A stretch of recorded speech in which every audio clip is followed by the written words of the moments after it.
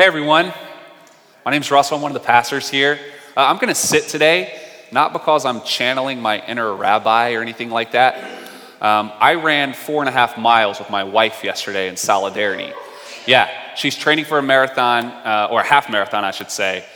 She filmed a wedding on Friday, got 2 hours of sleep, filmed a wedding on Saturday, and she needed to run 4.5. So I was like, you know what? I ran 3 miles back in college. I can do it. No, my left leg, seriously, I cannot take steps. It is in pain. So I'm going to sit and be solemn. Thanks so much for being here. As Nathan said, next week is our official launch, which is so exciting. I was just reflecting this past week. This time last year, if you were part of the community, we were just starting Brooklyn Table at the Recovery House of Worship. And just to think, there was like 20 of us, maybe. What God has done in a year. I know many of you. I know many of your stories. It's just really powerful. And I'm really humbled at what God is doing at Hope Brooklyn, what he's going to continue to do. So be here next week and spread the word. It's going to be a really exciting day. Bring your friends, bring your colleagues, and let's party.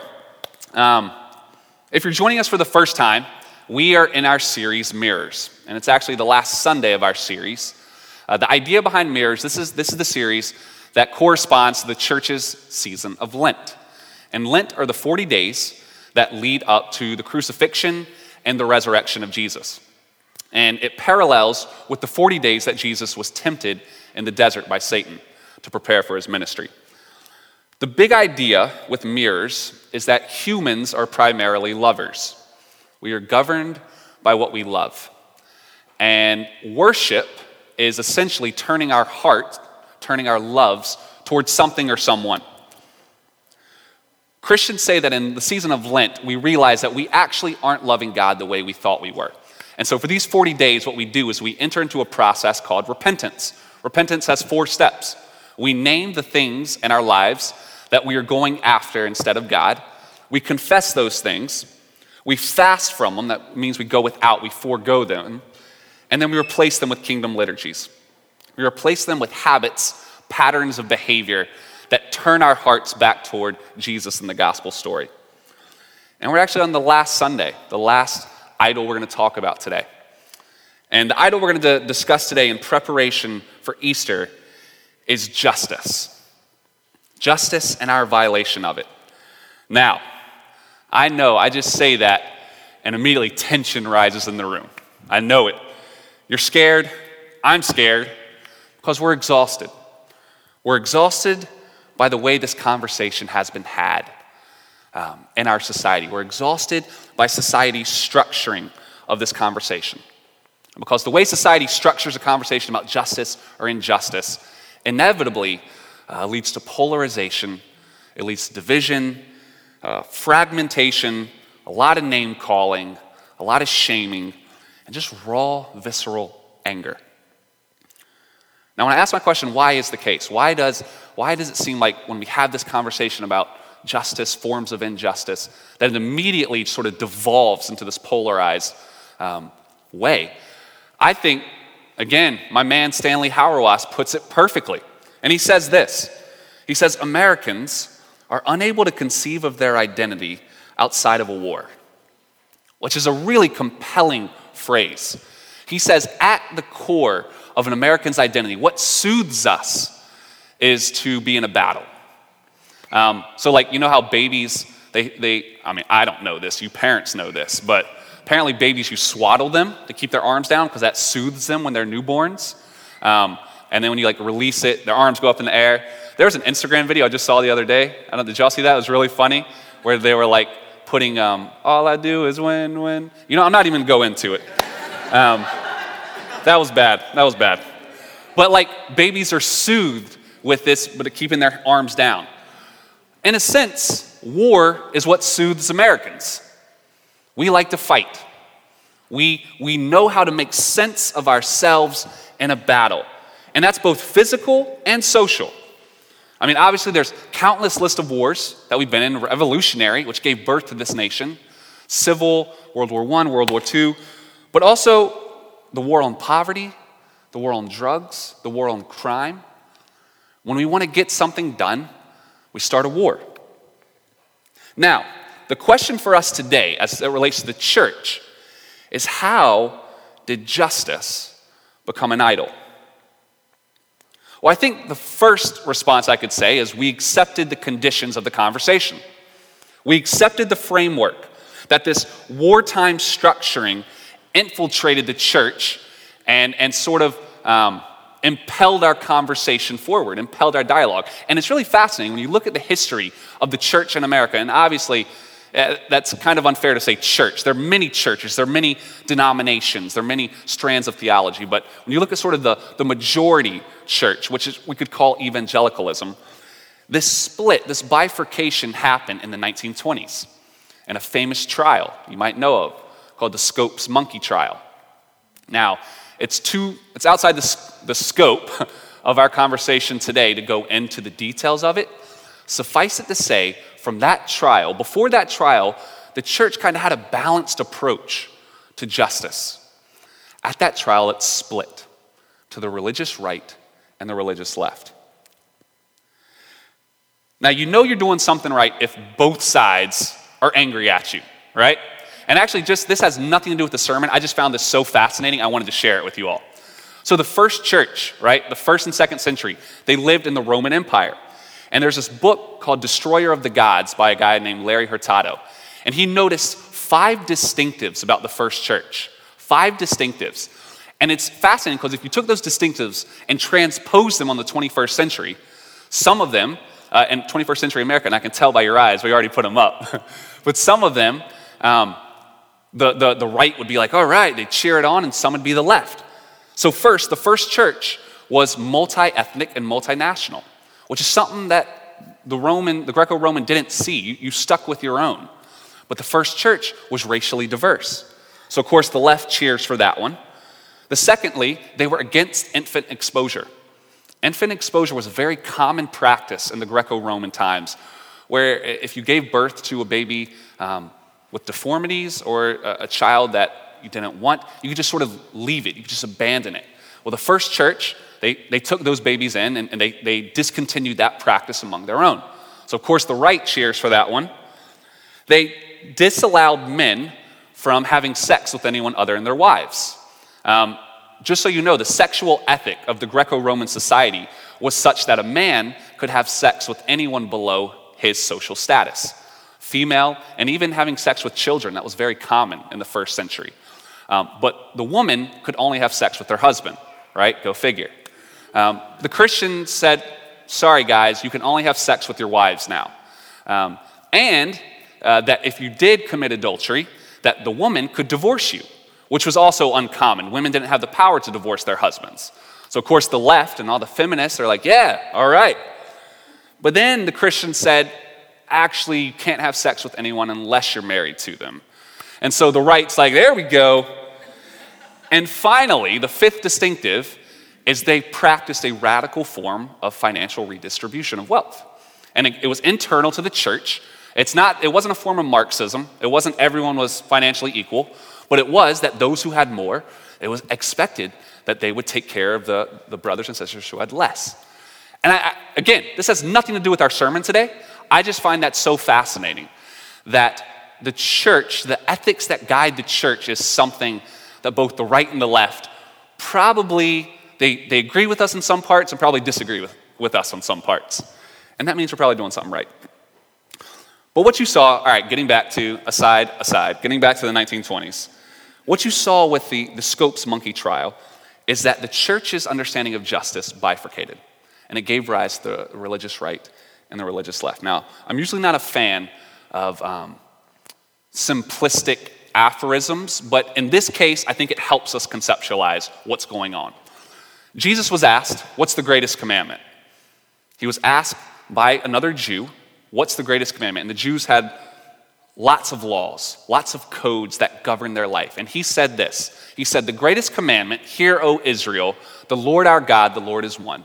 And you will love the Lord your God with all your heart, with all your soul, with all your mind, and with all your strength. Now, Israel knew that. That was called the Shema.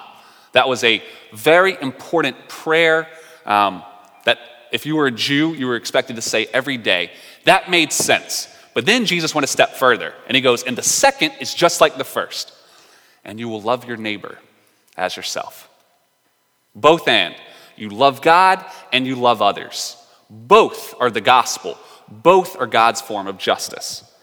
Simplistically, in the 1920s in the church in America, it split. And the left focused on loving others, and the right focused on loving God. But you need both. You need both. So, again, take a deep breath today. All right? We're going to examine justice from God's perspective. And I guess I should say one other thing before we get going. The first church in Roman society, they lived a certain way not because they were trying to influence Roman social policy. They weren't trying to make change to the empire. Let Caesar be Caesar. This is who we are. So as I'm talking today about, in my estimation of what the gospel has to say about justice and injustice, what God is calling us, this is not me suggesting anything for American social policy. Not at all. This is about the church. This is about the church. Social policy is a conversation for another day, but this is who God is calling us to be and us to be about. All right. So, and just if you're interested in these topics too, two books that I referenced a lot for this sermon today is Generous Justice by Tim Keller, and a book called Old Testament Ethics and the People of God by Christopher Wright. So if you want other recommendations, come see me after service. I'd love to give them. But if you look at the idea of justice in the Old Testament and Israel's scriptures, there are two key words that you see everywhere. The words are this: mishpat and tzedakah. Mishpat and tzedakah. Mishpat is used 422 times in the Old Testament. Tzedakah is used 206. And many times they're paired together. You see them in the same sentence. One example would be this: Jeremiah, the prophet Jeremiah, in about the 6th century BC. He says, "The days are surely coming, says the Lord, when I will raise up for David a righteous branch, and he shall reign as king and deal wisely, and shall execute justice, mishpat, and righteousness, tzedakah, in the land." Now, interesting for our purposes, we read that and we immediately see the prophecy of Jesus, that in the coming king and Israel's Messiah, he would be the one who brings together both mishpat, justice, and tzedakah, righteousness, for all of Israel. So if you look at the idea, if you look at mishpat, the best definition I can give, it's one's legal right, one's due. It is what one is owed by being an Israelite, by being a human. It's what they're due. And God has an expanded understanding of mishpat, of justice. So he says this in Deuteronomy 18: "This shall be the priest due. This shall be the priest mishpat from the people. From those offering a sacrifice, whether an ox or a sheep, they shall give to the priest the shoulder, the 2 jowls, and the stomach." What's he saying? He's saying if you're not giving financially to the local church, you're committing injustice against me. That was meant to be a joke, to try to, okay, all right, got it, going on. But he's extending this idea of injustice, of what it means, of what people are due. Now, generally, when you read the Old Testament, mishpat, one's right, one's legal right, one's due, it surrounds 4 main groups of people. Tim Keller calls them the vulnerable quartet. And they are these: the widow, the orphan, the immigrant, and the poor. When you talk about mishpat in the Old Testament, you usually see it around these 4, one of these 4. So you have verses like Zechariah 7, 9 through 10. This is what the Lord Almighty says: "Administer true justice, true mishpat. Show mercy and compassion to one another. Do not oppress the widow or the fatherless, the immigrant or the poor." Isaiah 1:17 says, "Learn to do good, seek justice, seek mishpat, rescue the oppressed, defend the orphan, plead for the widow." You generally see mishpat surrounding these 4 groups. Now, why? Why is that the case? Well, it has to do with the way that Israel's political, social, economic life was structured. So in the ancient Near East, societies were feudal in nature. It was feudalism. So you had your king at the top. Oh man, I haven't studied feudalism in a while. King, prince, proconsul, vassal, knight, I don't know, whatever. But you had like these stratas of people, of roles. Israel's society was not feudal. It was different from the rest of the surrounding cultures. Israel was tribal. It was centered not around people, it was centered around groups. So first you had the tribes. You had the 12 tribes of Israel, the 12 sons of Jacob. And each tribe was apportioned a certain amount of the land when they inherited the promised land. Each tribe got a certain amount of the land. And then the tribes were subdivided into clans. And then the clans were subdivided into families. So the family unit, and then wider, the clan unit, and then wider, the tribal unit, is what structured Israel's society. Now, when you look at those four groups, the vulnerable quartet, the widows, the orphans, the immigrants, the poor, in some way, they are powerless in that system. They've lost their family. They've lost their land. In some way, they are vulnerable and therefore unprotected by Israel's social, economic, political system. But God seems to say throughout all of Scripture, these four still have rights among you. They have rights. So in one example, in Leviticus 19:34, God says, the foreigner residing among you must be treated as your native born. Love them as yourself, for you were foreigners in Egypt. I am the Lord your God. What you see, and especially in relation to justice, mishpat for these four groups, is that God is constantly trying to expand Israel's understanding of family. He's constantly trying to expand their understanding of who's their kin. And when he can't expand it because they wouldn't understand, the trump card is, because I am the Lord. You know, like you ask your parents growing up of why, and they're like, because I said so, because I'm the parent. There are some instances where God's like, because this is who I am. I am the Lord. Therefore, this is how we act. This is what it means to be part of my people. And another fascinating thing is when you look at the Old Testament, God is constantly introduced as the defender of the vulnerable. So one example, Psalm 68. God, a father to the fatherless, a defender of widows. When I introduce myself, I say I'm Russell, husband of Anna, pastor of Hope Brooklyn, right? Like that's how I'd introduce myself. God introduces himself many times by associating himself with the vulnerable quartet, which is super fascinating, guys.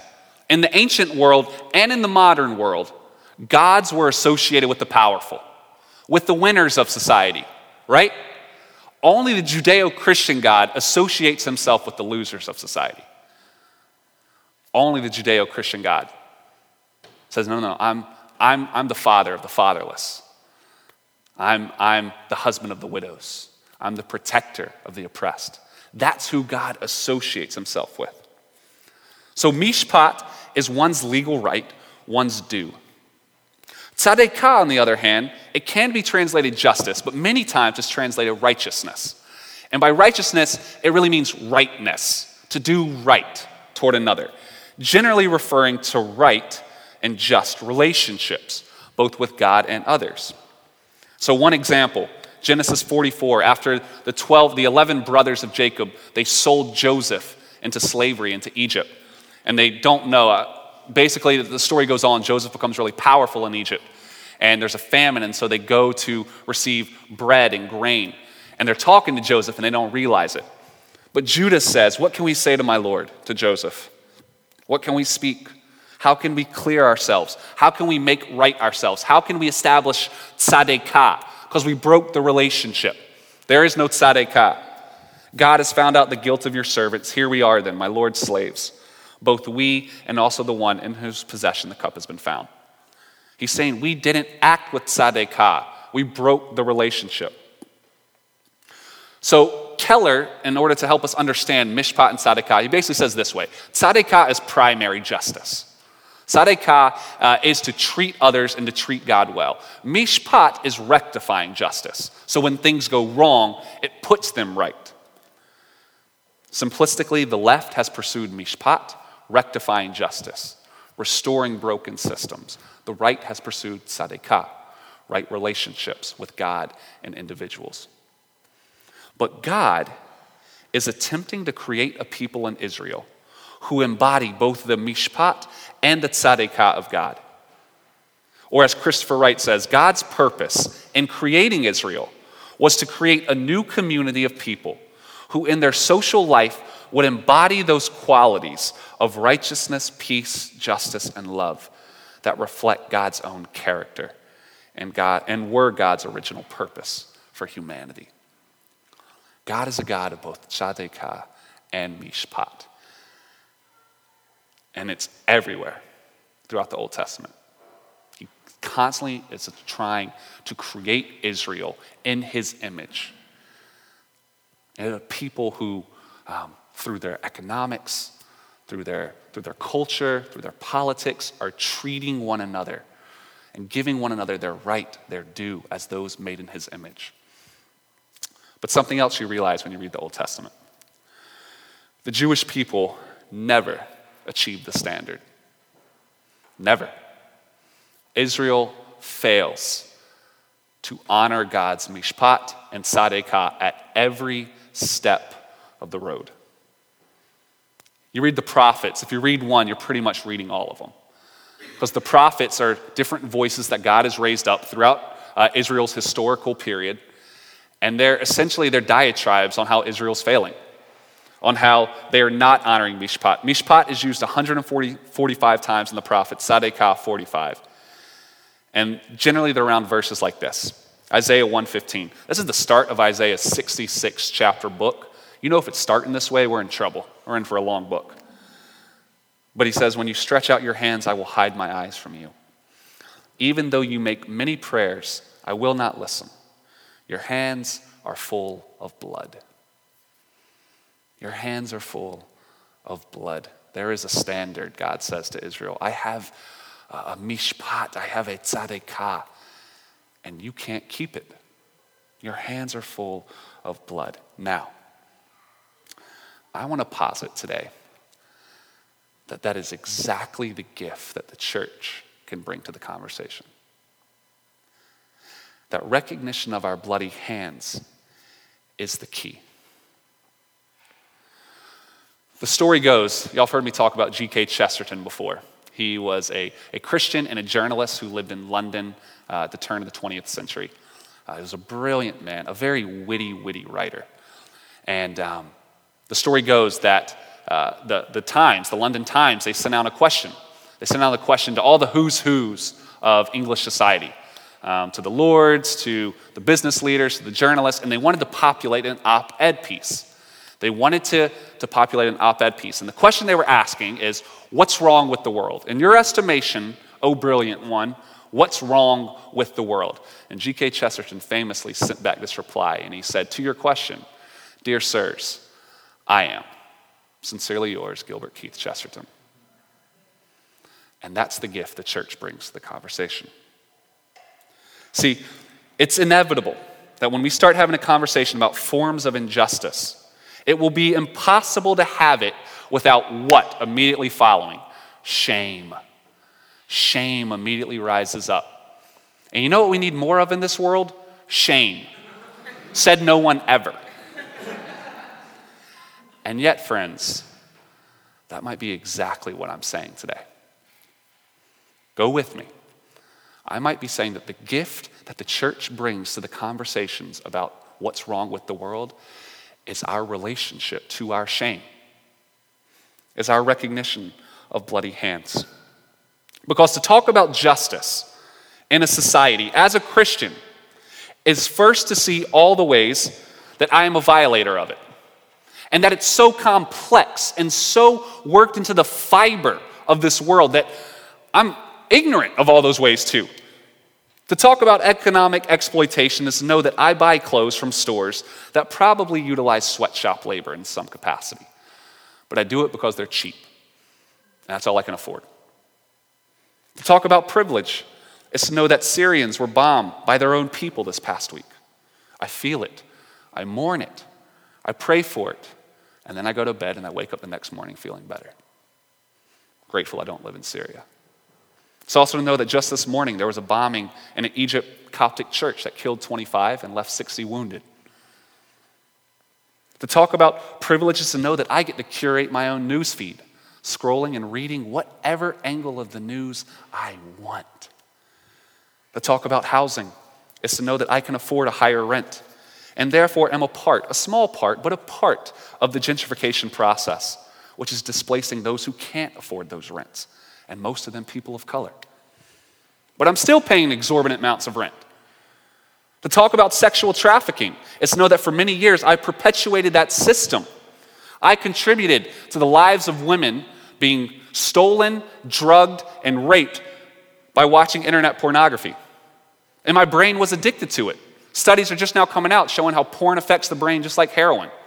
And that will therefore be a cross I'm going to have to bear for the rest of my life because I have those moments of extreme bouts of temptation.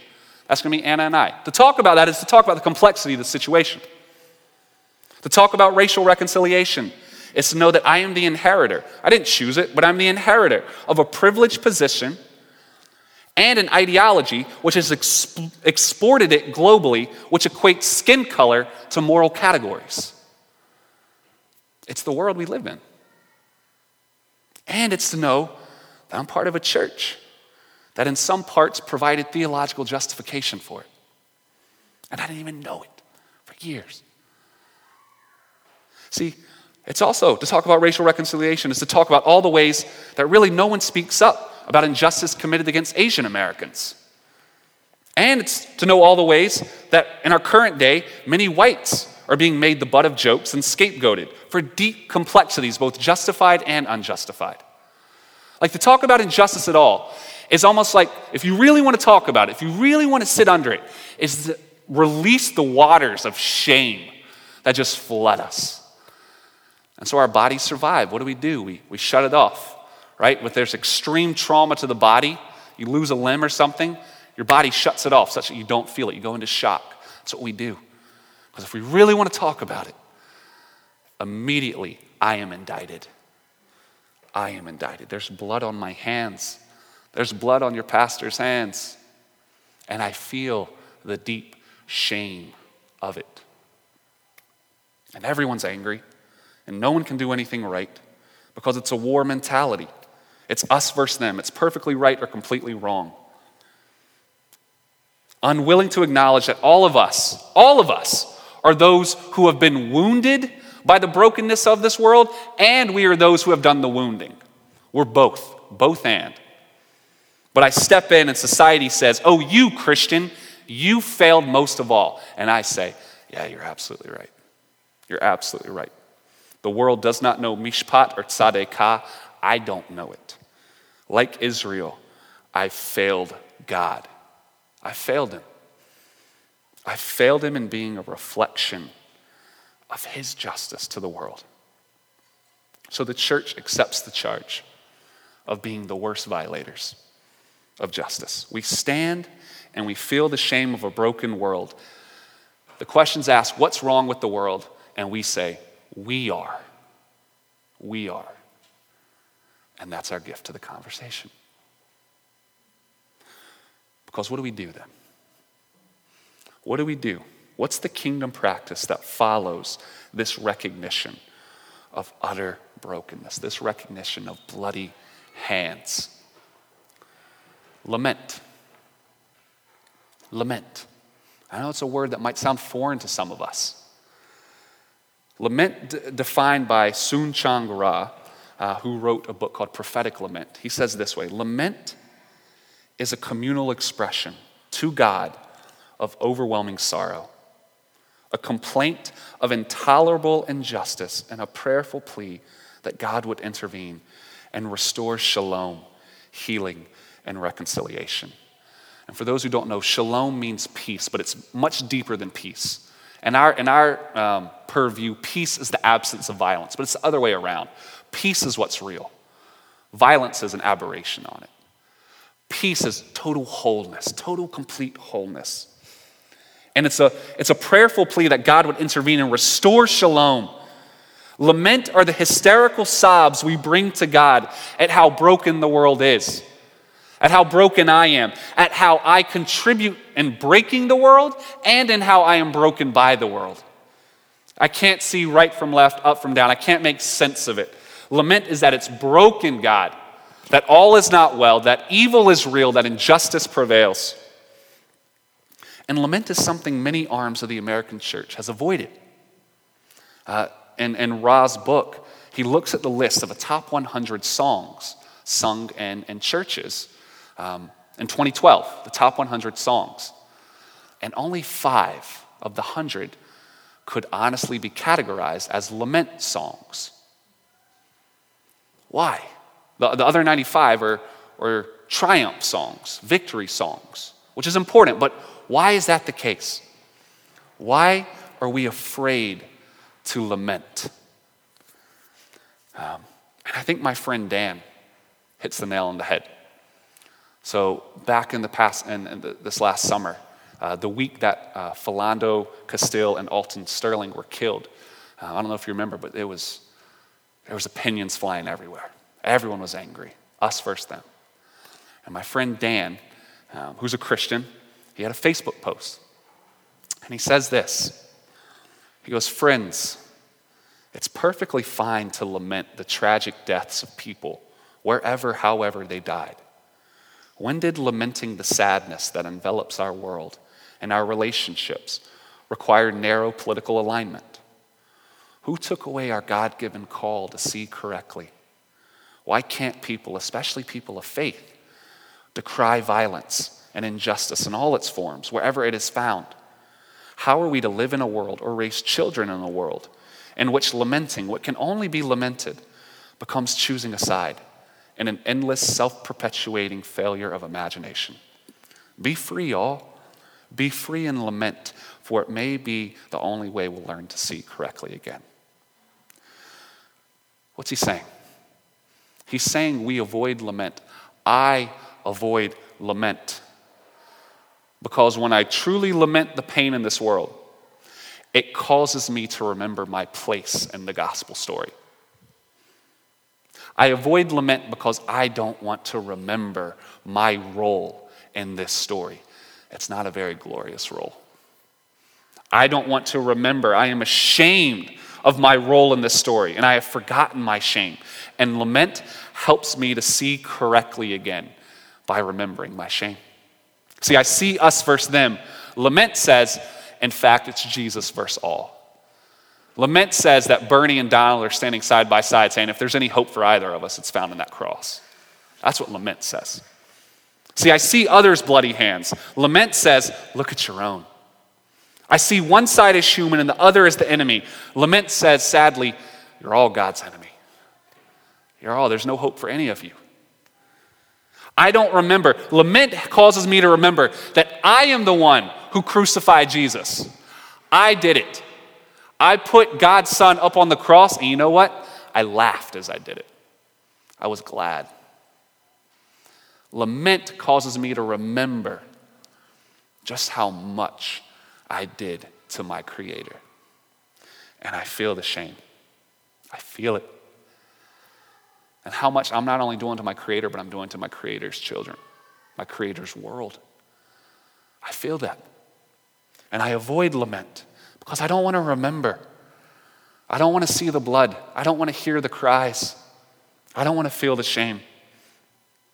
But friends, if we refuse lament, we actually cut ourselves off from the fundamental task that makes us a Christian. There's one thing that makes us a Christian. One thing. You know what it is? To beg for forgiveness. The only thing that makes us a Christian, the first thing, is that we look at the one we crucified and say, please forgive me. There's blood on my hands. If there's any hope, it's in you. See, if the story of the murdered God means anything, it surely means that we must mourn and lament violence and racism and injustice everywhere, especially and firstly, the violence and racism in ourselves. And if somehow our lamenting death and destruction is not allowed, then we do not understand the story of Jesus. Then our imagination has been conditioned more by the American narrative, premised on an us versus them framework, than by Christ. Friends, to be a follower of Jesus means I must first learn all the ways I am broken, I am racist, I am a murderer.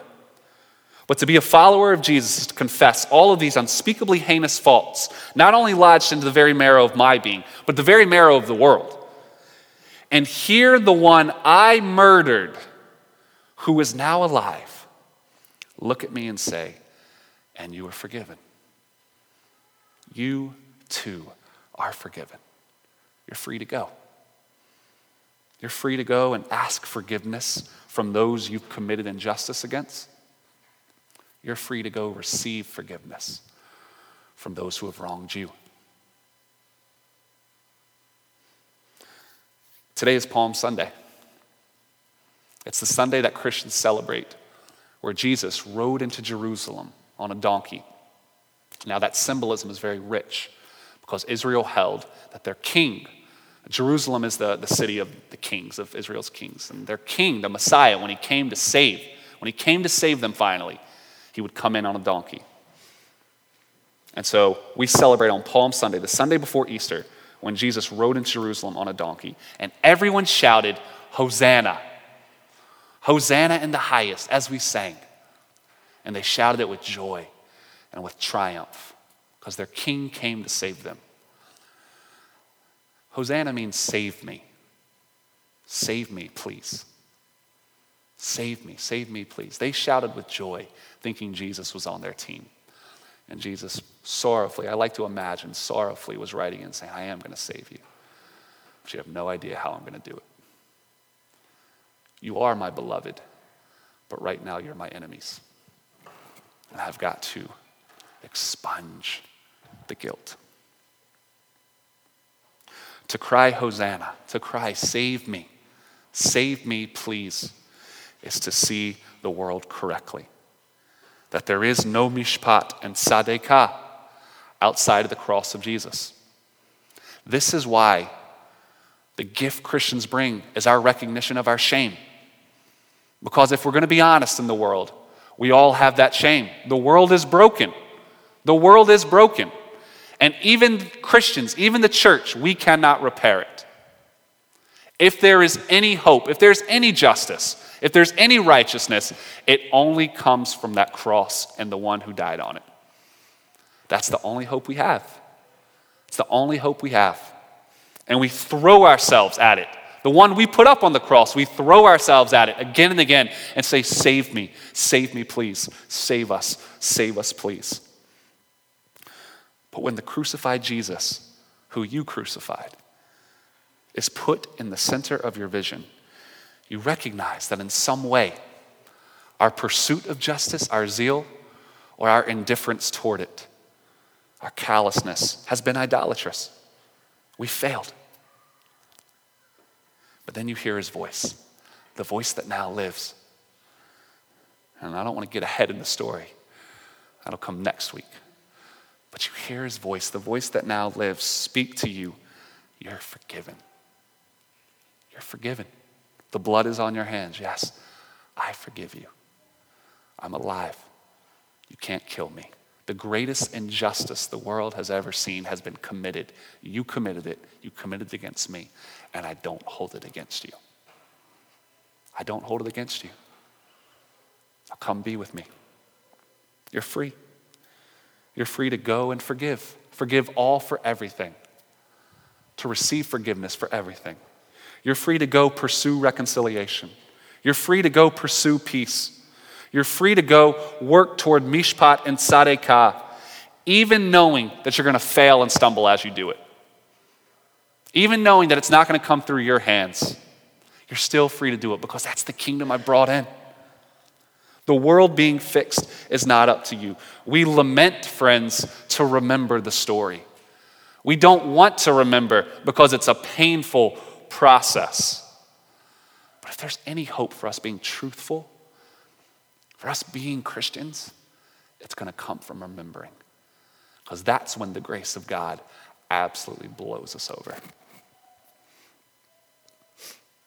The church, we are an advocate for the peaceful kingdom. We are the advocate for social justice. We work to fix, not because we think we're going to fix the world, but because that's who our God is. That's what he's called us to do. And so therefore we pursue justice because this is the kingdom God is bringing to pass. But none of us are there because we will never deserve it. We're there because Jesus has invited us. Therefore we're free.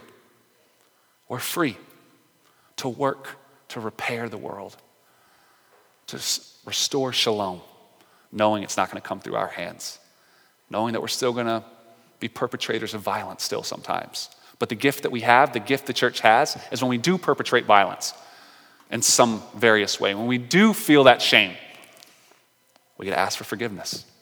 We're not afraid of it. We're not afraid of it because the only one who has the power to destroy us or give us life has forgiven us.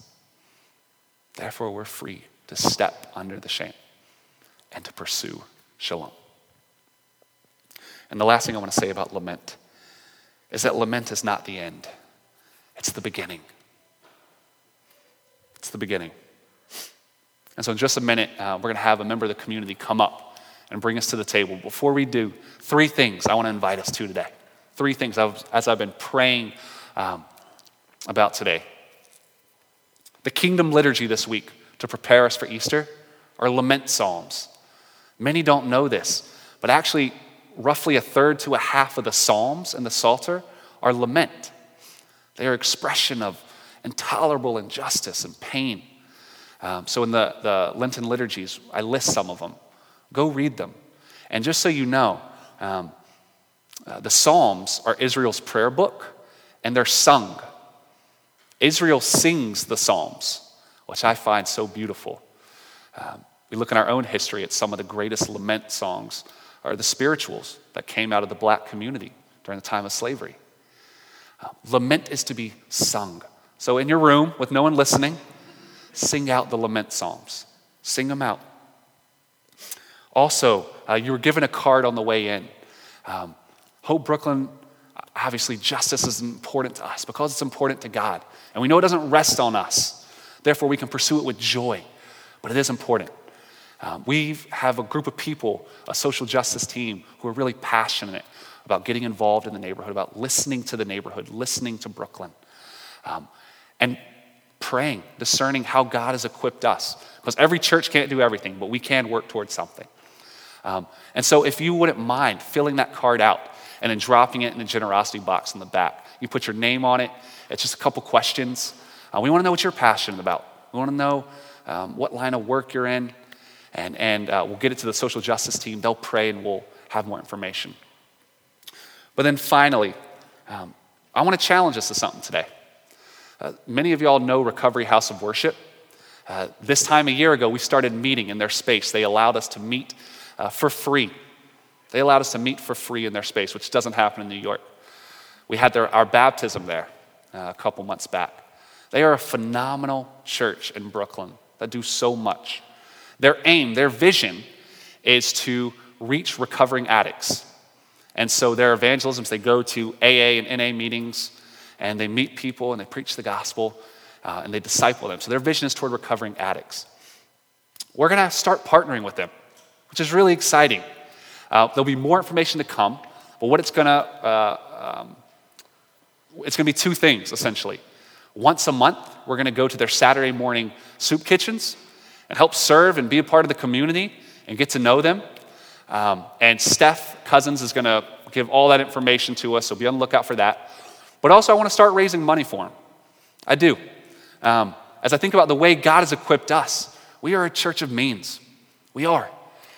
And part of, again, distinctive number 5 of the first church was a redistribution of wealth, realizing how God has equipped us so as to join the body in the work he's doing. They reach recovering addicts. Consequently, these are people who, their congregation is primarily those who are just trying to get their lives back together. Tithes can be low to support the work they're doing. And so today the challenge is this. I want to raise $2,000. I know it's a bold goal, but we have about 70 people in here. If everyone gave $30, we'd be over that goal. I'm not asking everyone to give $30, and if this is your first time here, please don't feel obligated to give, though I do invite you to. But for whatever amount God has put on your heart to join in the work he's doing, I want to invite you to listen. And I know it might make you feel a little uncomfortable, This whole sermon's been about making us feel uncomfortable. Figure out why that is. Listen. God, as we said earlier, is such a God of joy and grace and forgiveness. He's not a God of shame. We feel the shame to remember our place in the story. But then once we feel it, we recognize the invitation of his love. He is all love, all mercy. And so I want to do our part. And as we've been praying, I feel God calling us into deeper levels of partnership, financial partnership, and partnership of people with the work he's doing in the community. So there are a couple ways to give. Essentially, on the next slide, all the main four, Venmo, text, online, just put the memo RHOW. So if you text the number, just put RHOW in it. Venmo, just put RHOW in the memo. And everything we raise, I hope we raise more than $2,000, will go to RHOW. And I hope it's the first time of many that we get to support our brothers and sisters in the work they're doing in the community.